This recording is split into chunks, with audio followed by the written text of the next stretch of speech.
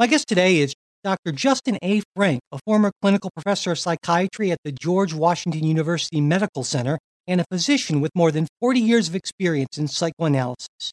He's the best-selling author of Bush on the Couch, Obama on the Couch, and most recently, Trump on the Couch, Inside the Mind of the President, which we'll be talking about today.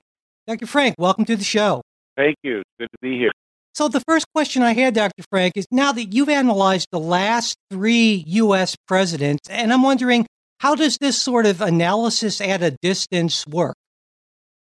Well, there's a tradition of something that's called applied psychoanalysis, which is applying psychoanalytic principles, which involves the family history, the background, various character traits of a person and patterns of behavior, and studying them when you can't get the person into your consulting room. So it's a long tradition that has been done with historical figures, with current, political figures, etc. Started really 100 years ago. And it's very thorough. The biggest difference is that the person is not in my office. So what I do is I study everything they've ever written, everything I can find that's written about, all the public information there is about them and their family. Then in the modern living, which is really has the benefit of video and tweeting and all those things, I can actually learn more about their behavior than I would if they were exclusively in my office, because then I would never know about their outside life except what they tell me about it, my consulting room. So it's a very thorough process. Each book took at least a year and a half to write. A lot of thorough research, a lot of reading. I decided only to use public information because I feel that everybody is much more intelligent and knowledgeable than they like to give themselves credit for being. So if they paid close attention to our politicians and close attention to what's going on, they could actually come up with a lot of ideas about their character structure. Right. So, yeah, and that's, I really wanted to hit that first because to let listeners know that this is not just some sort of off-the-cuff psychoanalysis thing. This is a very intensive type of process. Oh, it's very in depth, and it's not at all like shooting from the hip or like filling out a questionnaire about what do I think of George Bush or Barack Obama or Donald Trump. I mean, it's nothing like that. Right. I felt immersed in, at one point when I was writing the Bush book, which was my first one, it was raining here in D.C., and my wife said, "It's raining. Is it still George Bush's fault?" And it's because everything, I was consumed with each person I was studying for those 18 months, 2 years. Now, I know that there are a number of different schools of thought in analysis, and so can you talk a little bit about what your particular approach is? Well, my approach, first of all, maybe it's a little arrogant to say this, but I'm a Frankian, which is my name. But basically, I've really read a lot of Freud. I'm very interested in Freud's ideas, and he sort of pioneered the idea of applied psychoanalysis. And then I'm influenced by two people, Melanie Klein and W.R. Bion, who were psychoanalysts who had slightly different ways of thinking about things. And they influenced me quite a bit. And then I'm influenced by Jung and other psychoanalysts, but mainly interested in how people got to be the way they are. And so the people who've informed me are really Freud, who studied defenses. He studied projection, which is like the pot calling the kettle black, or the attribution of a quality to somebody else. He studied very primitive psychotic defenses about delusions and hallucinations, and I was very interested in those kinds of things. Plus, he studied conflict between the child and the mother and the child and the father. Melanie Klein was amazing to me. She talked a lot about the importance of aggression and how it's really important to face fundamental aggression, envy, destructiveness, and that if you don't face those, you can't genuinely love another person because you have to own your own aggression and destructiveness. And Dr. Bion talked about thinking and the idea that a lot of people attack the process of thought. They're uncomfortable with having to think, with having to face inner reality. And he spent a lot of time talking about those kinds of issues, which are also very important to me. So that's what's informed me. That may be a longer answer than you had hoped for. No, no, not at all. Not at all. I always like to understand where somebody is coming from. And I think when listeners are probably expecting sort of why Donald Trump is psychologically damaged or something, and certainly that's something I want to talk about. But before we get to that, it's important to point out that Donald Trump was elected president of the United States, which is no small feat. And so it seems to me that clearly he must have some very significant strengths. And so I thought before we got into his weaknesses, we could talk a little bit about what you see as the sort of psychological strengths that he has that might have helped him in achieving this truly impressive goal that so few people have been able to achieve. Well, it's a very important thing about strengths, but I wanted to say one other thing about psychoanalysis. Sure. That psychoanalysis is aimed at facilitating thought and understanding. It's not used as a weapon. And one of the things that I do a lot of couple therapy, and I would working with couples, marital therapy. And one of the things that I would tell people is, please, when you're attacking each other, do it in the room so we can talk about it. But don't use an interpretation I make as a weapon to attack each other outside of the office. Right. Because that's not what this is about. And so when I first wrote about Bush, it was because I was scared because there was something weird about him. And a couple of my patients came in and said that he reminded them of their father. Both of their fathers were alcoholics, and they were always afraid that when the father came home. And I said, I didn't know that Bush even was an alcoholic. And that got me interested. Mm-hmm. But when I wrote the book about Obama, my friends who were more liberal said they wouldn't even be interested in reading it. And I said, listen, it's about understanding Obama. It's not about attacking anybody. And they were very upset that I would do a book about Obama because they must see psychoanalytic research as a weapon, and it's not. Yeah. I just want to say, I think that's a really important point because so much of the amateur psychoanalysis we see of Donald Trump and other folks seems to be designed exactly for that purpose. Yes, because, and people used, when I was growing up, people would use interpretations, again, as weapons. He's so dependent, or he's so this, or so that, as a way of putting him down, as opposed to trying to understand, what is it about dependency? Why is that important? Why should we think about that? Whatever it is. So I think that it's important. As far as strengths you asked about Donald Trump, I mean, they're considerable. First of all, and this is in no order really of just different thoughts. One is that he understands how to fight. He understands how to argue. He understands how to stand up for himself. He fights with a kind of confidence. He understood a couple of things that he wrote about in The Art of the Deal, which was that if you're rich, people believe what you say more than if you're not rich. Right. And I think that that's true, but I also think that that shows a deep understanding of the fact that he can say things and feel that he will be believed, and he has this confidence in what he says. So that's a very important thing to understand.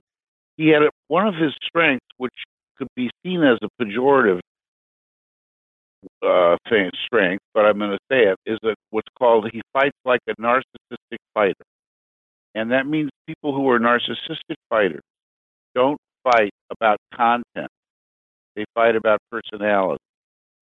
So, for instance, Reagan was very good at that, President Reagan.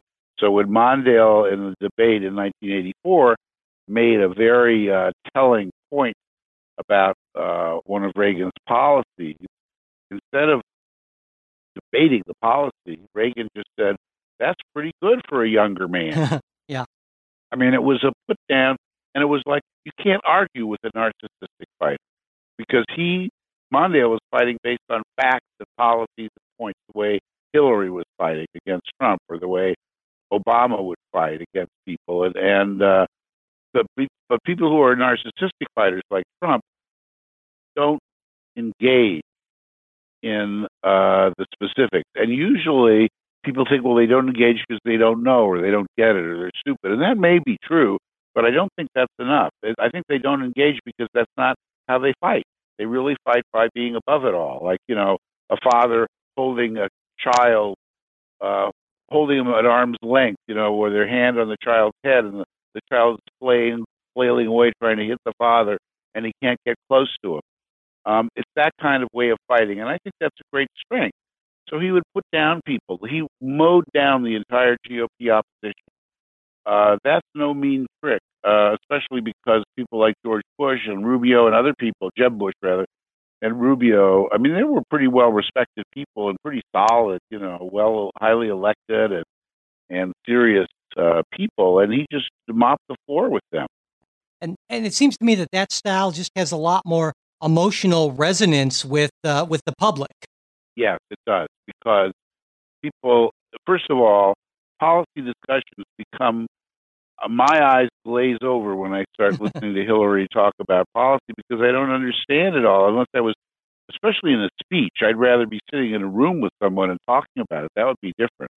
But the second strength he has is that he is able to tap into people's dissatisfaction, and that he understood, because of his own childhood, about being a victim. He's always painted himself as a victim, and in some ways he was, because his mother didn't pay much attention to him, and his father was very tyrannical at home.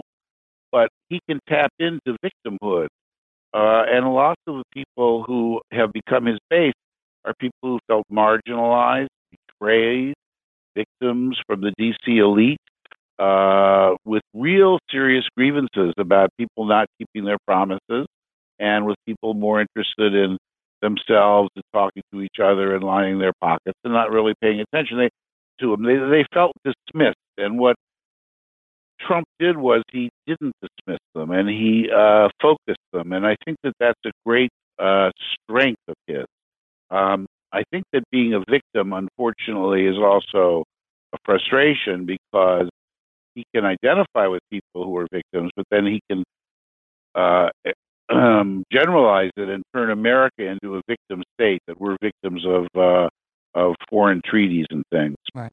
So he can mobilize anger. So he can really do that. I'm sorry. What were you? I was going to say, so clearly, I mean, being a strong, confident leader who can identify with people who feel, rightly or wrongly, that they've been marginalized, those are definitely, or certainly can be, positive things, though most of the time when I think a lot of people think about Donald Trump, they think about what they see as the psychological negatives. And there's obviously a long list. I mean, I was going back and thinking about the ways in which I've described Donald Trump: mendacious, impulsive, erratic, narcissistic. You used that one already. Vengeful, crass, uncompassionate, paranoid, manipulative, a bully with a huge chip on his shoulder, who hates looking weak and has a deep need to be loved. That's my list. Now, obviously, there's a ton to look through there, and I was sort of hoping we could maybe go through some of those characteristics that I think a lot of people have not only identified, but have some very serious concerns with. Maybe starting with the thing that seems to me to be so much different between Donald Trump and previous presidents is the fact that he doesn't just spin the truth, he seems to outright lie more than any political figure on the left or the right that I've ever seen in my lifetime. Well, yes, he does lie more than anyone. And I think that I'm always a question behind you here, because I wanted to say one other thing about his strength, No, do, and please that do. is that he appealed to people who were frustrated because they couldn't express their rage and frustration. They weren't given permission. He's a kind of a person who does road rage from the Oval Office in plain sight. Right. So it's very affirming to people who felt that they've just learned to button their lip and not say something. You know, kick up their heels maybe on a Friday night with a beer, but the rest of the time, you know, being good, going to work, going to church, and doing the right thing. And they're frustrated and angry. And I think that he's taken a kind of a wrecking ball to most of the things in the United States, and that's seen as a positive thing. Now, as far as what you were saying about lying, I have a chapter about lying in my book. It's a very important concept. First of all, one lies to compensate for something else. That's the first thing. One lies to protect against anxiety. That's the second thing. So in other words, if you're afraid that something bad's going to happen or that you don't know anything or you have to avoid feeling shame, you lie. What Trump had to do was, when he was a child, he couldn't read. He really couldn't understand either a certain kind of dyslexia, which involves processing words and processing what he hears. It's not only a problem reading, but it's a problem understanding what other people say. It's got a specific technical term about word processing. And what happens is that because of that, he compensated by saying to everybody else, either school was stupid, or I know everything already, or he wouldn't pay attention in class, and he became very much of a disruptive student as a child. And one of the problems with that is that people who lie and who have trouble reading aren't really able to use words and thought as a way of controlling their impulse. So liars have a problem with impulse control also. The other part about lying for him is that one lies to oneself. That when you lie, you're not just lying to the rest of us. You're lying to yourself about certain qualities. You're lying to yourself, for instance, that you don't know something. That's why he would always say, I have the biggest words. I know the most. I know more than the generals. I'm the least racist person you'll ever meet. I mean, he has one thing after another. And those are all things to prop himself up, to help get some love and triumph over some fear of shame that he doesn't have those qualities. He also feels that he never belonged because he was really from the Bronx and not from Manhattan. So when he tried to rub elbows with the elites of New York, he was always seen as a guy who didn't know that much, who was, they called them in New York, the Bridge and Tunnel Club, the people who came over from Jersey or the Bronx into Manhattan and tried to use their money as an entree into society. So all of those are sources for lying. And then, in his 1987 book, he justified lying by being a salesman who said that he doesn't lie, he does what's called truthful hyperbole. Use that term. And it's a great term because what you don't see when you're reading it at first is that hyperbole means lying. It's exaggerating. It's lying. Right. But he calls it truthful hyperbole. So instead of saying 100,000 jobs, he'll say 500,000 jobs. But it's not really a lie because there are more jobs from what his policy is than if he didn't have the policy. But the number is greatly exaggerated. So people call those things lies, and they are, but this is a tendency to exaggerate. And people see this people do this with certain kinds of need to compensate. So he needs to compensate for shame, compensate for anxiety about not understanding something, and trying to make himself more powerful when he's not feeling as powerful as he should feel. You know, it reminds me of a line from the character George Costanza in Seinfeld, where he says to Jerry, "You know, Jerry, it's not a lie if you believe it's true." Right. And I was wondering, so you've kind of gotten at this a little bit. So, do you think that the president, based on your research, do you think that he knows that he is actually just lying, or does in some deeper way he feels that he's expressing a deeper truth, and that's the fundamentally more important thing? No, I think he knows. I think that what the George Costanza quote is brilliant because that you say because it actually is true and it's a complete lie both. Because when they say you're not lying, when he says you're not lying if you believe it's true, that makes sense. But you're lying to yourself, and Right. that makes you believe it's true. And that's the issue. We're talking about internal lying. So when he lies to us, he may believe it, but that's not important. That may make it more true than if he didn't believe it. So my guess is he really does suddenly when he goes from 1,000 jobs to 500,000, or when he talks about the money from the Saudis for this deal or that deal and exaggerates it, he may believe at that moment that it's true. But he's always lying to himself about who he is. And he's always lying to himself out of a fear of getting caught. As a child, he was delinquent. He would lie to his father, who was a very frightening, tyrannical man. And his father said, you cannot go into Manhattan when he was like 10, 11, 12. He would sneak into Manhattan, buy switchblade knives, and develop a knife collection. And his father found out about it, and that's when he sent him to military school because he was a delinquent. So he's used to lying and getting away with things because he's trying to evade punishment and get away with things, but he's also lying to himself. The other thing about Trump is that the way he thinks is what's called segmental thinking. And you see this like in babies. When a baby, if you had a child, if you remember a baby, when a baby's crying, you look at your baby, you think that baby has never smiled in his whole life. Right. And the baby is sure that he's never smiled. Then when the baby is smiling some other time, you can't imagine that baby ever having a crumpled up crying face because they're just happy. So every moment is segmental. It's like what you call digital.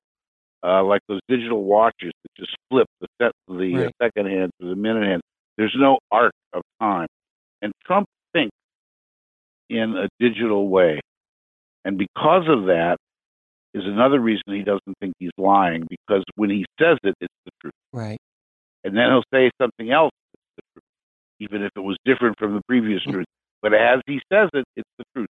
So we who think in an analog way, and now we're helped with video of previous statements of his, but when we can think about an arc of time, we can see that it's not true and that he's lying. But when he says it, he's not lying to himself or to us. He really, that's where he is at the moment. That's why when a lot of people say, well, he only believes the last person he hears, and then that's what he talks about. Well, part of that is true because that's where he is. He doesn't remember the previous thing. It's a way of thinking that usually we get over. We all have some of that now, even all of us. But usually it gets modified and put in perspective by the time you're maybe 6 or 7 years old. But if not, you really think in digital time.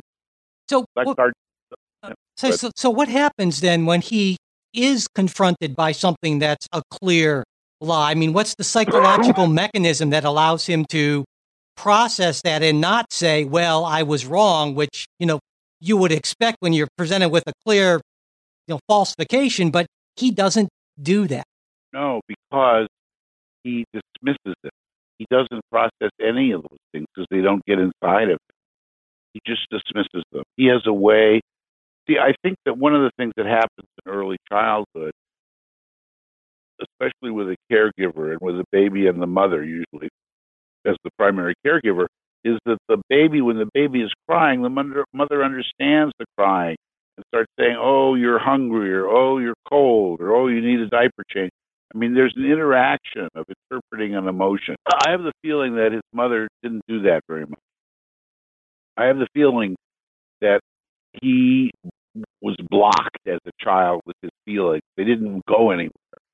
So I think that he's the same way the other, in reverse. He blocks what comes in. He doesn't hear certain things. So he can connect with people when he's in a rally, when they're on the same wavelength, when he gets people to join him. But if you say something that he doesn't agree with or usually doesn't understand, he'll just dismiss it. So when you say, well, you said this other thing, like he did this thing with Ted Cruz, he says, oh, Don't worry about that. I just used to say those things, and we won, so it doesn't matter. I mean, that he really just dismisses it. You can't pin him down. You would think he's like the Artful Dodger in Right. Dick, but he in Oliver Twist. But he's really, it's not that. It's actually he's able, because he thinks in segments and he thinks in digital time. He's really able to dismiss something that happened before, even if he said it. And in fact, one of the chapter I use on language about this process in him, I have a quote where of W.C. Fields, the comedian who gets very angry at his caddy in a golf course, and he says, "Don't do what I say, do what I say," and that's Yeah. Now, another sort of, I guess, a couple of characteristics that, aside from the lying, to me really differentiate President Trump from previous presidents is he seems to me to be so much more impulsive and erratic than anyone else I've ever seen in that office, to a staggering extent almost. Would you agree with that? And what would you say, perhaps if you do, accounts for that? Well, he is more impulsive and more erratic. The erratic is I've already accounted for, I think, which is Right. that he's inconsistent because he doesn't sense an arc of time. But the impulsiveness is because he didn't learn to read enough or to think enough. That you have to be able to think before you act. Thought is trial action. But for him, thought is actually the same as action. So when he thinks it, he does it. And that's much more common in little boys than in little girls. So when little boys are 5 or 6 and they have a thought about being angry, they'll punch, they'll hit out, they'll do something, they'll discharge, muscular discharge quickly. Whereas girls will try to think and figure a way of talking and arguing with each other. They'll fight too, but differently. So I think that the impulse has to do with a difficulty thinking and a difficulty containing his anxiety. So the second he feels anxious or attacked, he immediately has to attack back with Twitter or whatever he does because he's not learned really to think. This is a consequence of avoiding thinking. It's a long-term consequence of lying to himself. And as I write in the book, that searching for truth and searching for reality and facing facts is to the mind like food is to the body. And without that search, the psyche starves. And what's happened, we are seeing now in his 71-year-old person, or 72, that he is a person who is not able to think in broad terms. And because of that, he's extremely impulsive. We've never had a president who is so impulsive. We have a president who's been quick-witted. Kennedy was very quick with the press. Reagan was very quick with the press. People are quick, and a lot of them are very sharp, these presidents, because they're smart people, all of them, including Trump. They're quick. But Trump is much more impulsive because he also, when you don't have the arc, you don't think of the consequences of what you do. Right. So when you don't think of the consequences, you can go ahead and take action. Now, the problem with Obama as president was he was so focused on the consequences that a lot of times he didn't take action. All right. Another, I guess, series of a group of characteristics that I think make President Trump unique is he's so incredibly crass, and then there's this bullying aspect to him that just is sort of shocking coming from a president of the United States. And so I guess this would tie into a lot of the things you've talked about before, right? Yes. I mean, one of the things about Trump that's also one of his strengths is that he'll walk into a room and think of what he can do to change it, as opposed to what he can do to fit in. Okay. And so once you have that mentality, you're immediately thinking of what you're going to do to change it, how he changed the curtains immediately in the Oval Office, how he did all kinds of changes immediately. And so because of that, he seems crass because he doesn't pay attention to the needs of other people in the room. It's crass because he doesn't take into account that other people may be more cautious or civilized or want to have a discussion. He just says, this is what I want to do. That's it. So he sounds like a bully. Some of it is true that he is a bully, but some of it is an insensitivity to other people because he's never taken the shape of his container. He makes the container take the shape of Trump. And what's important about that is that the presidency of the United States is an office that functions as a container. It's got a history of 240 years. It contains its president. And so the people grow into the presidency. Trump does not, and he will not, partly because he cannot, because he's not able to take the shape of his container. To take the shape of his container, as far as he's concerned, is a sign of weakness, vulnerability, and he's just not going to do it. So he's going to just come in. That's why the term wrecking ball or, drain the swamp, this is about getting rid of things. I don't care about tradition. I don't care about the CIA. I don't care about the FBI. I'm doing it my way. And the same is true with the office of the presidency. So we've never had a president like that who, some presidents can be very tough and very creative and very aggressive, but they usually are aware of the office. They're inside of something greater than them. He is not. Right. He's greater than anything. And that's an amazing quality. It's a grandiose quality, and it's compensatory for never feeling that he really did measure up, and especially to his older brother, who was this very popular, well-loved kid, and who had the father's name and everything. But those are from his childhood. But basically, he really doesn't see the presidency as something to fit into. Right. It's going to fit into him. I guess there's one other characteristic that I was hoping to get your thoughts on, because it seems almost in a way to fly in the face a lot of this. But it's always struck me, and I know a number of other folks, that at bottom, Donald Trump also seems to have this deep, almost pathological need to be loved. I mean, of course, all politicians probably feel that to a certain extent, but it seems to me to be greater in Donald Trump than a lot of other politicians. Do you agree? I agree with that completely. And it fits with all these other things. That one of the things that happens if you feel rejected, if you have to compensate for feeling dismissed by becoming grandiose, by becoming all-powerful, by breaking things down, by being grandiose, one of the things that you also compensate for is feeling that you didn't have enough love. So there's nobody to fit into. There's nobody around whose arms can gather around you and hold you, because he didn't get that from his mother. So the need to be loved is so great that what he's done with that, which is, I think, extremely creative and brilliant, is that he's become his own mother.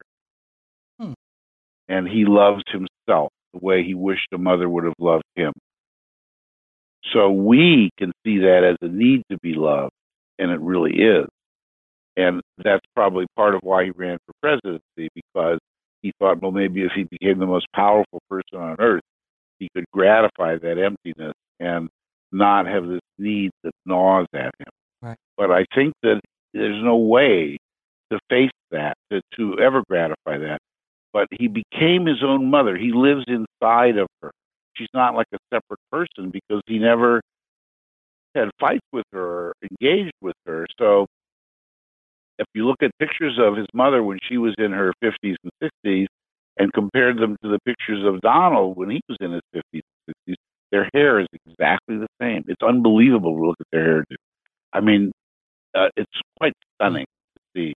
And the preoccupation with gold and bling and everything, kind of a certain kind of cold elegance in all of his places that he lives and in Trump Towers, is really his mother's fascination with royalty, with the British royalty, with with beautiful objects. And I think that he became his mother since he couldn't really have her in an interactive way. I don't know if that answers your question. Yeah. So he becomes a person who loves himself, but to an outsider, when we see somebody bragging about themselves over and over and over again, we think, boy, that person needs some loving.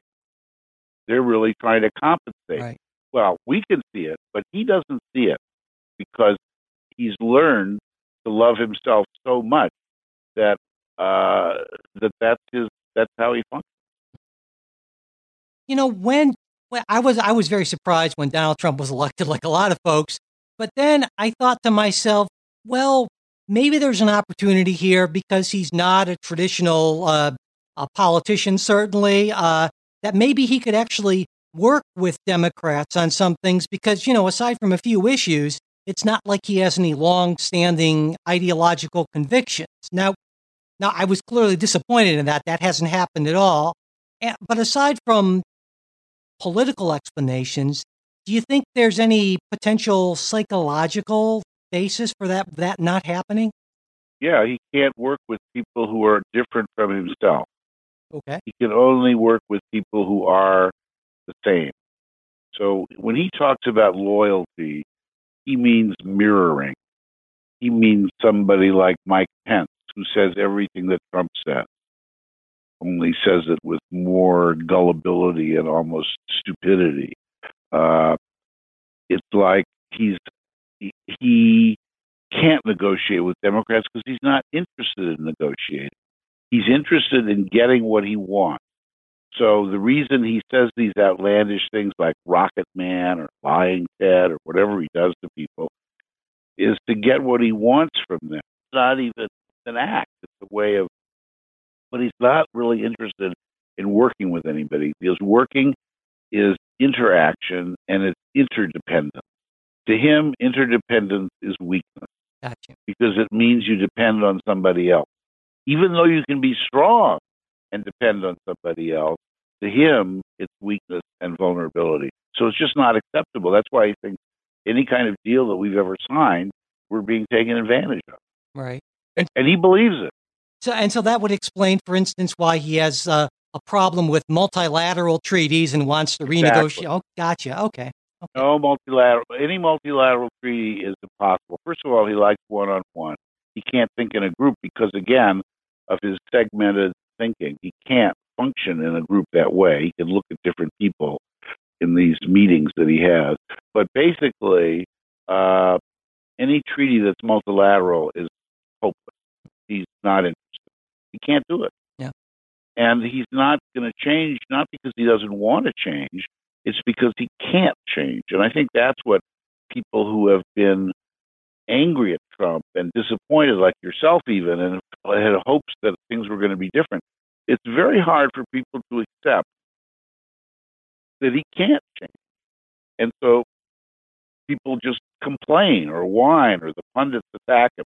And I'm not interested in that because he can't change. He is who he is. And so if you don't like who he is and you don't think it's a good thing, then you have to run against him, and you have to do what the women are doing running for office these days, and other people who are just finally saying, wait a minute, there's no way to do accommodation because he's not interested. Right.